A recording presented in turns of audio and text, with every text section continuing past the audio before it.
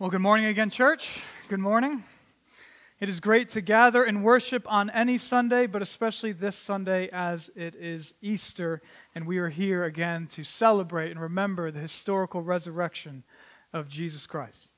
And we have sung and prayed in worship. Now we have the privilege of turning and hearing from our God and His Word in worship.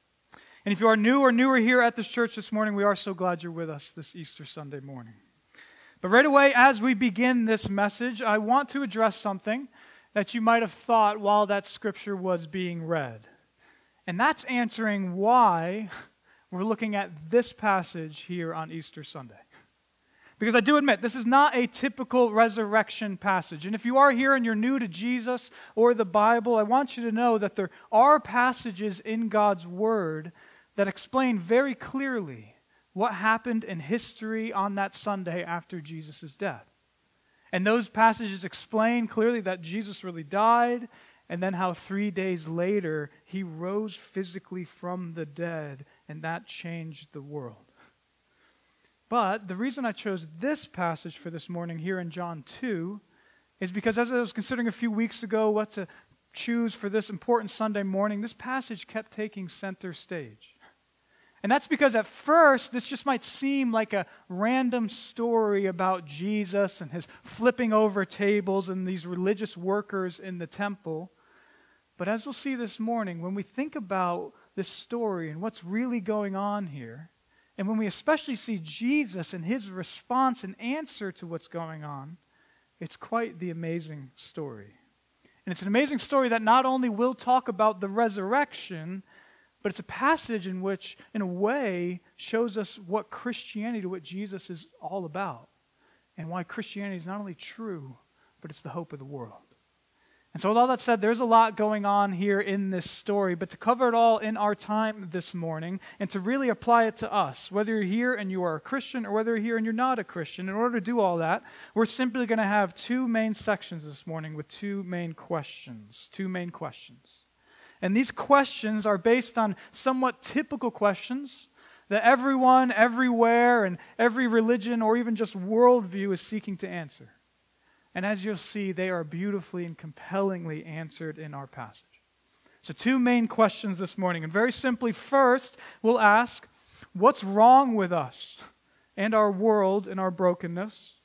And then second, and following that, we'll ask, and what's the solution? And so in summary, two questions. First, what's wrong with us and the world? And then second, and what is the solution? And it's in answering those questions that we'll see more clearly not only what's going on here in the story we just read, but we'll also see more clearly what's really going on in our hearts and in this world and how Jesus relates to all of it. But with that said, let's now begin our first section together. And a reminder, here we're asking, what's wrong with us and our world in our brokenness? And for this, we're going to be in that first paragraph there in John 2, verses 13 through 17. And on this, what we're going to do is we're going to first understand what's going on here in this story, and then second, we'll take a step back and we'll see how it applies to all of us. So first, we'll start with the story here. And for this, we'll begin with just verse 13. So look down your Bibles if you can, because again, what matters is what God's Word has to say. Verse 13. The Passover of the Jews was at hand, and Jesus went up to Jerusalem. So we'll stop there, and that sentence is an introductory sentence to this scene. And as you can see, Jesus is going up to the city of Jerusalem in history for the Passover.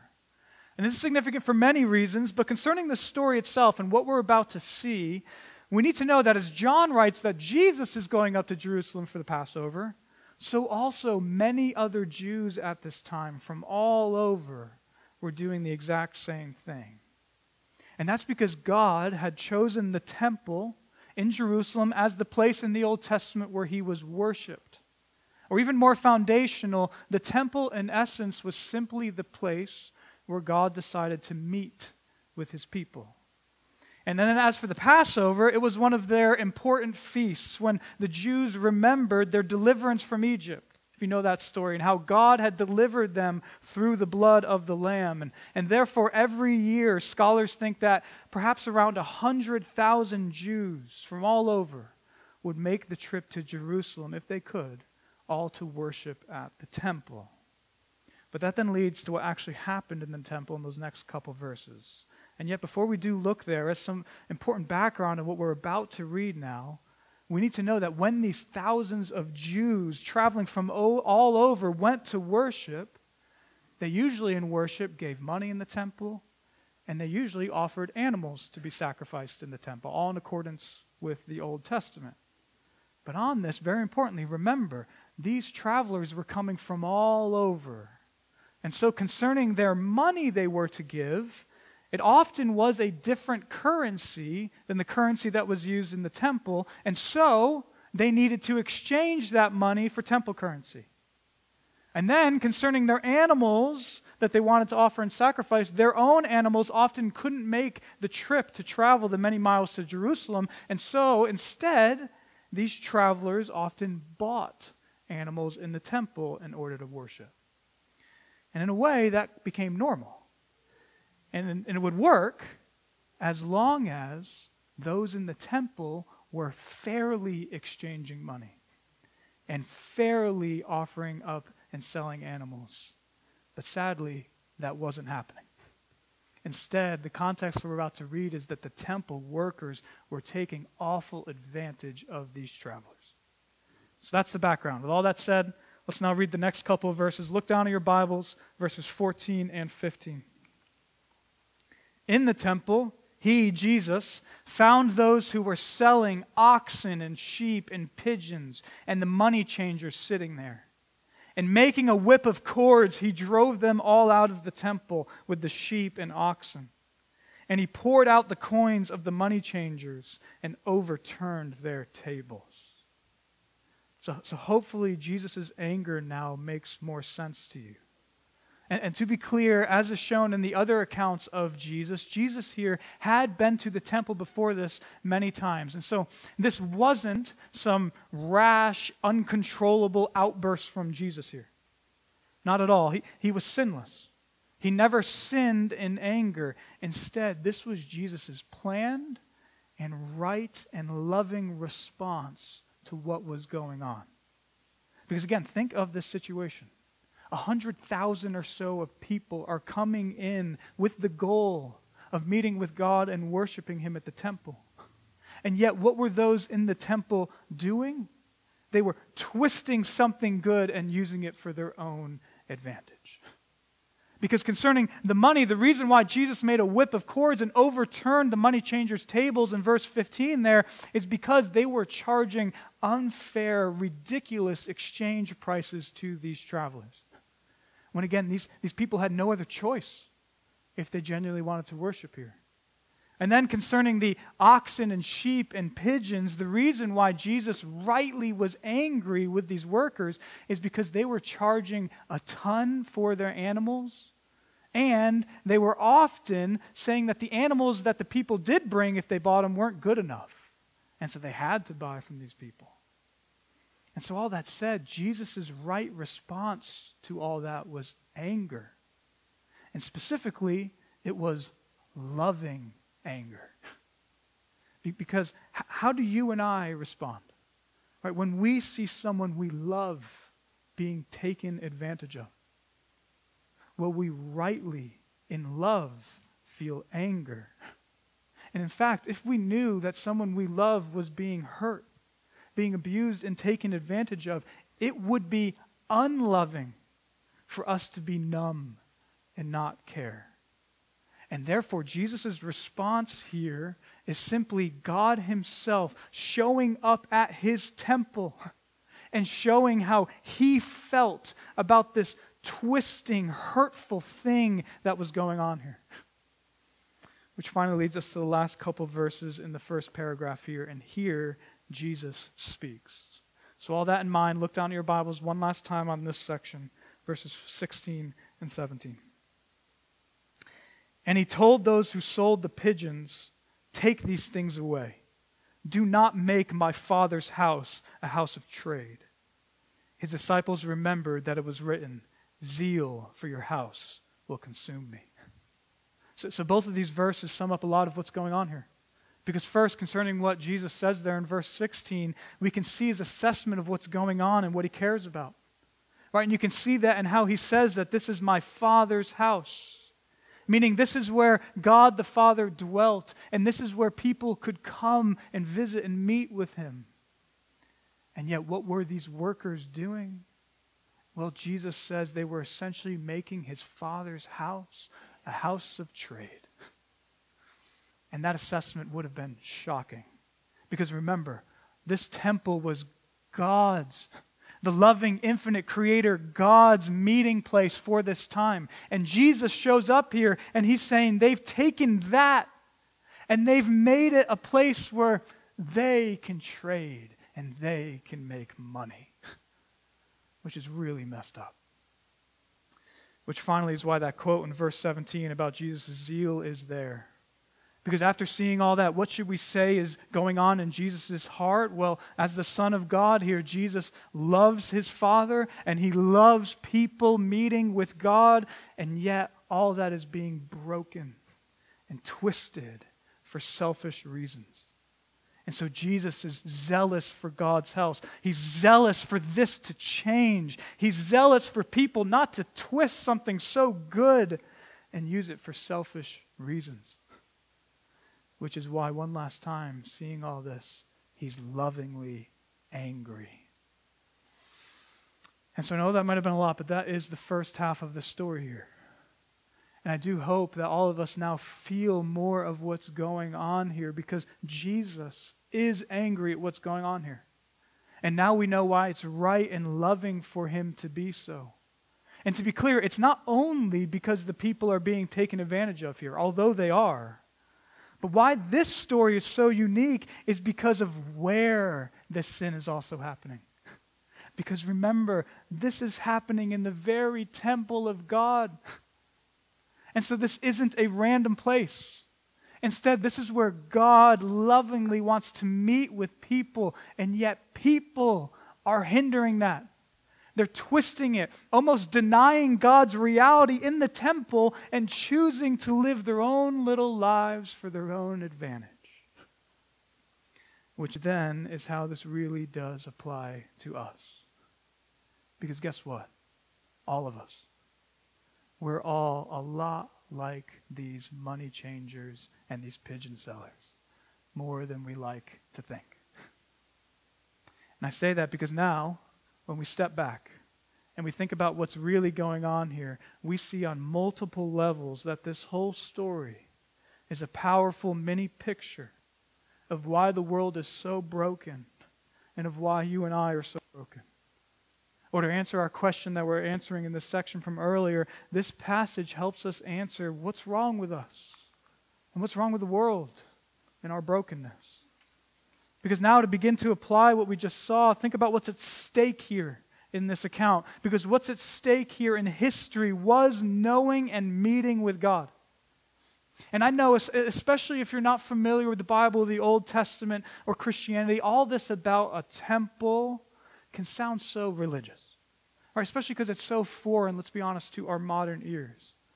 But in reality, I hope you know that what this word is talking about here is not that strange. Because remember, all the Old Testament temple simply was the place where God decided to meet with people for this point in history.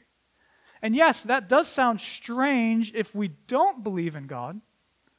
But if you think about it, if we do believe there's a God, which is true of over 90% of Americans, then it isn't that strange to say that if God decides for a period of time to have people meet with him in a specific place, the temple, just to paint a picture for us, then he, of course, can do that.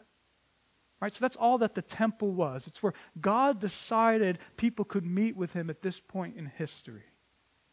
And concerning what's at stake then, that then shows us that what's going on here is no small thing.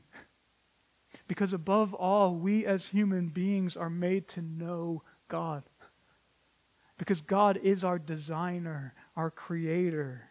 And in reality, all the goodness in the world, right, and all the ache of our souls, it's simply a reflection of how we were made in his image and made to know him. Because look around at our world. Right? We're all searching for purpose, for security, for peace, for hope, for love, for knowing that we matter. And all that is found in having a right relationship with the living God.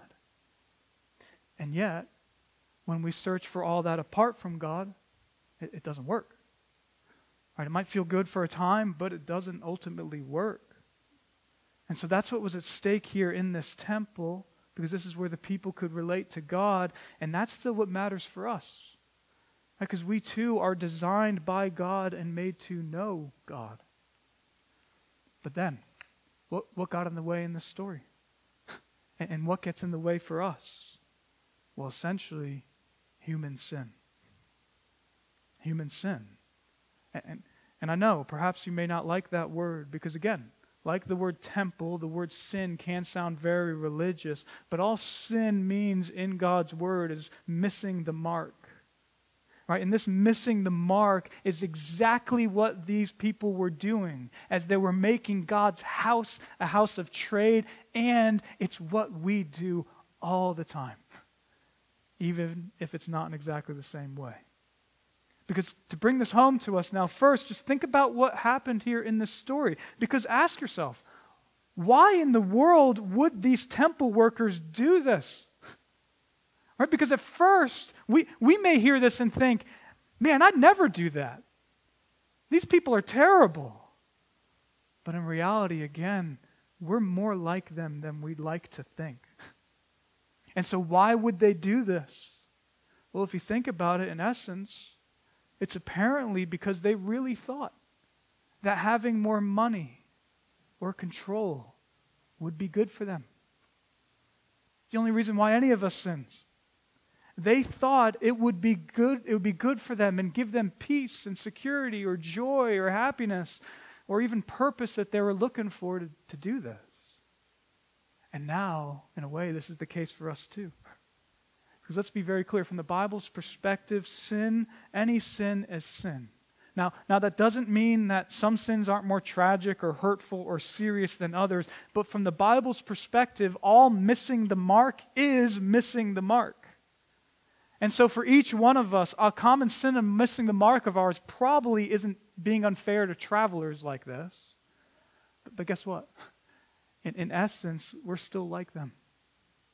Because we too still just want to do our own lives in our own way, and we try so hard in whatever way to find peace and hope and security and purpose, all apart from God. And we all do this in different ways. Right? For some people, sin may be more religious, like it is here in this story. And this type of religious sin, religious missing the mark, is what Jesus over and over denounced in the Pharisees of his day. And those of us who maybe are more like this, like usually being moral and right and religious. And yet often, that type of sin and missing the mark is using those type of things, even seemingly good things like morality and God, and twisting them for your own selfish reasons. That's exactly what was going on here in this story. And so that's one way we may be like this. But then for others on the opposite side, we're like this not in religious ways maybe, but in totally non-religious ways. Right? And that type of missing the mark and seeking for security and peace apart from God can be in more outward sins, right? Like showing greed or lying or stealing or sleeping around or whatever.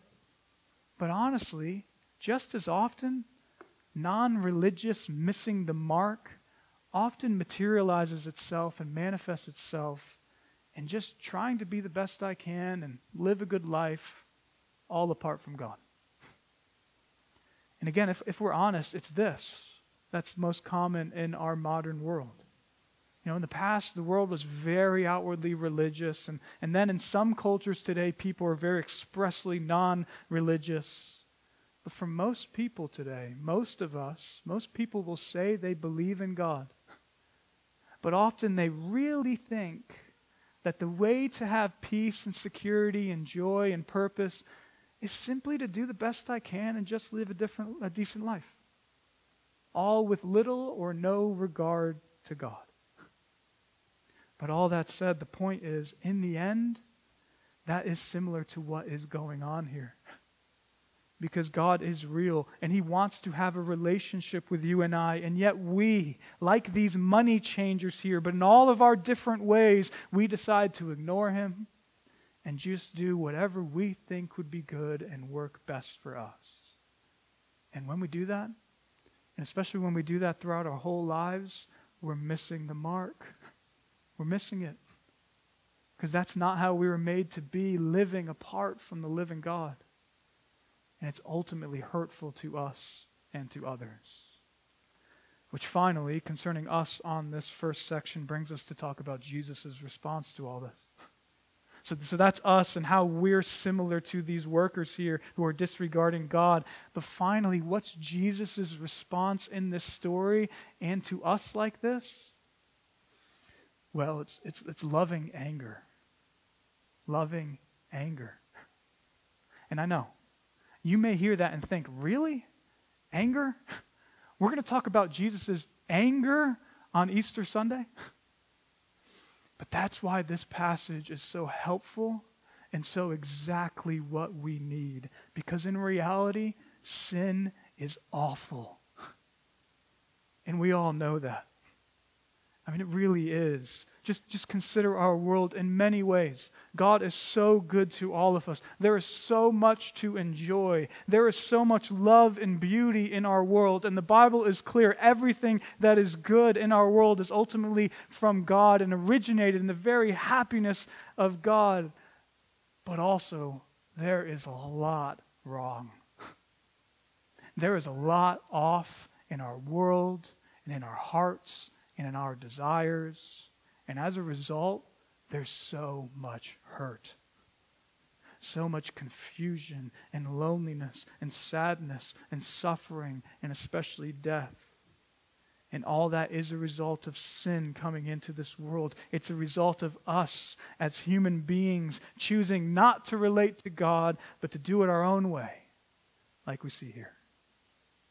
And so Jesus, being God, and seeing with perfect clarity all of this and what sin has done to our world and does to our lives, what does He feel?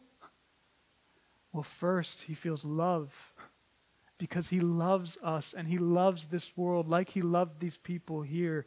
But also, He rightly feels anger because sin, the world's sin, your and my sin, has really hurt the world.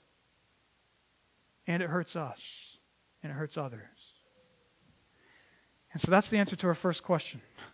What's wrong with us and the world in our brokenness? In summary, it's that, like we see in this story, God is real and the source of all goodness and beauty and joy and security. And He wants to have a relationship with each of us, which is what we were made to have. And yet we, like these money changers, we trade that for whatever we think would be better. And that's missing the mark. It's sin. It hurts us, it hurts others, and Jesus doesn't like it. All because Jesus loves us, and He loves this world. That then finally leads us to our second question. So that's the first half of the story, and it shows what's wrong with us in the world. But now, in the second paragraph here, our question becomes, but what's the solution? And just so you know, this section on this question will be a bit briefer than our first, but in terms of significance, this is the most important. Because this, what we're about to hear, is the true solution and answer for each of us and for our world. But with all that said, for this will be in that whole second paragraph here in verses 18 through 22, but we'll begin with just 18 through 21. So look down your Bibles, and as we read this, with all that seen from the previous paragraph, with them taking this beautiful thing of the temple where God met with people and twisting it, with all that seen, now listen to this incredibly bold Son of God, Jesus, and His solution to all of this, verses 18 through 21. So the Jews said to Him, "What sign do you show us for doing these things?" Jesus answered them, "Destroy this temple, and in 3 days I will raise it up." The Jews then said, "It has taken 46 years to build this temple, and will you raise it up in 3 days?" but he was speaking about the temple of his body. So in verse 18, the Jews understandably question why in the world Jesus was doing what he's doing. Because I hope you know, going in and flipping over tables in the temple was not something that happened every single day there. And so that's what they're questioning. But what's Jesus' answer in verse 19? Destroy this temple, and in 3 days, I will raise it up. Now, that sounds almost cryptic. And that's why the Jews responded the way they did in verse 20. They said, it has taken 46 years to build this temple. And will you raise it up in 3 days? And that in a way is a fitting response, because this does sound crazy. But it's here that we see Jesus' brilliant teaching and his solution. Because remember, the temple is where God said he'd meet with people in the Old Testament. It's where God was known and worshiped. And so with that in mind, what's Jesus doing here?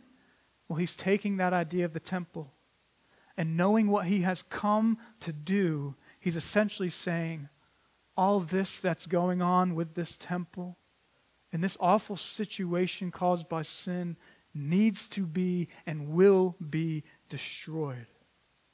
But in 3 days, I'll raise up a new temple. And what's the temple? Verse 21, it's his body.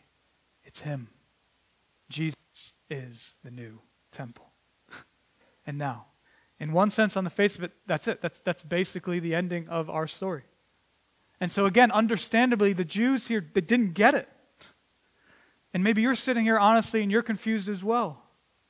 And so now to really understand why Jesus would say this and why it's the solution we all need, to begin, think of it this way. So if the last paragraph was about people disregarding God in the temple, and instead of God, they were choosing their own selfish way to live. Now here, what's the solution? Well, it's Jesus being the new temple. And yes, at first that may sound confusing, but think about how this fits. Because on the one hand, the good news of Jesus, the message of Christianity does include things, I hope you know, like Jesus died to forgive our sins.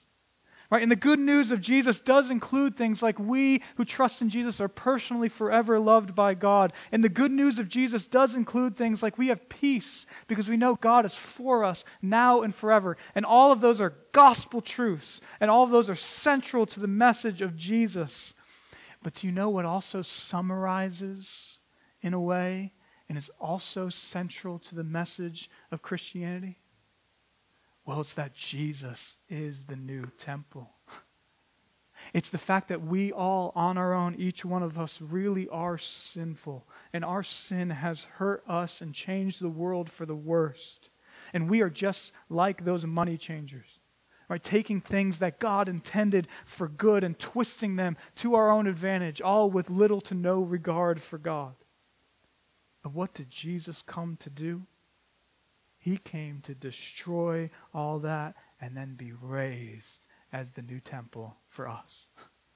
He came to cleanse and then to create something better for us. A better temple. A better, truer way to relate to the God who exists and who wants to have a relationship with each of us. A better, truer way to find that forgiveness, joy, peace, purpose, security that we're all looking for. And it's Him. It's Jesus. It's all found in Him. And this is important to understand. Whether you're here and you're a Christian or you're sitting there and you're not a Christian, this is important to understand because what Jesus is saying here really gets to the center of what Christianity is all about. Because yes, in love, Jesus does temporarily cleanse the temple here to prove a point. You can see that. But notice, that's not His full solution. His solution isn't the old way, but just cleaned up. And then this is really important because this means that Christianity is not, if you hear anything this morning, no, Christianity is not get your life together and do better. That's not it. Logically, maybe Jesus could have said something like that. He could have responded here, hey, you guys should just do better. And basically all other religions and all other worldviews, even secularism, say that. The message is essentially just be better, do better. But that's not the message of Jesus. Instead, Jesus' solution to this awful, messed up temple here in this story, and his solution for the world and for us who are just like these people, his solution is this needs to be done away with, and you need something better. You need a better, truer way of meeting with God in a way that's not just for the Jews, but for the whole world. And Jesus is saying, and that's me. Which finally leads us to verse 22. And here's where what we're celebrating here on Easter Sunday specifically comes up. So look down in your Bibles, verse 22. When therefore he was raised from the dead, his disciples remembered that he had said this, and they believed the scripture and the word that Jesus had spoken. So see this for yourself. In verse 19, you see that Jesus said a new temple, a new way to have a relationship with the living God was soon to come and be raised. But then, when exactly did that happen? Verse 22 here. It happened when Jesus was raised from the dead, and he really was raised from after being dead in history. Or to say it another way, Jesus wasn't therefore just using figurative speech when he was talking about rising up a better temple in 3 days. Instead, he knew that he was soon going to suffer and die for sin, and then he knew that he'd rise physically, bodily, to new life, and that he'd rise as the new temple, as the Son of God, the Son of Man, where everyone now can have a relationship with God. And again, this is then why, although that word temple at first may seem strange to us, which makes sense, it's why Jesus here saying that he's the true and better temple is actually quite helpful. Because on the one hand, the temple back then was where individuals were able to go and meet with God. But also, and importantly, remember, the temple at this time wasn't just a small individual thing. Instead, if you know the Old Testament, the temple was where the whole nation of Israel was told they could go meet with God.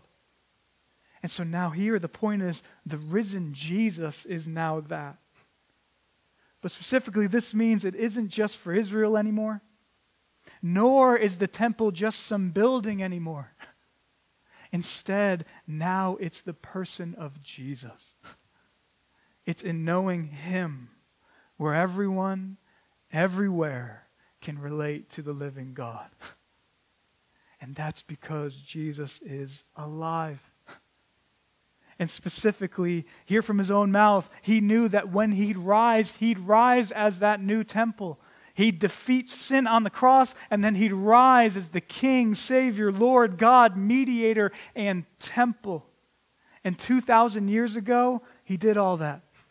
He died for sin. He did rise. And now anyone from all over the world through him can know and be known by the living God. And in sum, then, that is what we see here in this story. And that, in a nutshell, is the good news of Jesus Christ. Because true Christianity is about how the whole world, anyone in the world, can have a saving, secure relationship with the God who made them. Or even more specifically, it's about how the living God has a personal relationship with people in the world. And how does that happen? Well, now and forever, it is through Jesus Christ. And specifically, it is through the crucified and risen Jesus Christ, who did what needed to be done to save us, who rose in history 2,000 years ago from the grave, and who is leading people right now from all over the world to know him, and to therefore have more joy, peace, hope, and life that they were made to have now and forever. That's what Jesus did, that's what Jesus is doing, and that is the good news of Christianity. And so again, that is our story here, church. And as I hope you've seen, that's each one of us and how we fit in this story. But even more important than that, that is Jesus and his resurrection and how he is the solution. Which finally, as we close, leads us to consider one more thing from this passage. One more thing. And as we close, this will individually and personally apply to every single person in this room this morning. So that is all what Jesus teaches, and it's what we as Christians know from God's word to be true for us and the world. But to really apply this to you now, this Easter Sunday, look down one more time at our passage, because what's so interesting, if you noticed, is at the end here in verses 20 and 22, there's two opposite ways that people responded to all this about Jesus. And these two ways can symbolize how individuals like you and I still respond to Jesus today. Because first is what the Jews say in verse 20. And if you remember, they responded basically by saying, really? No way.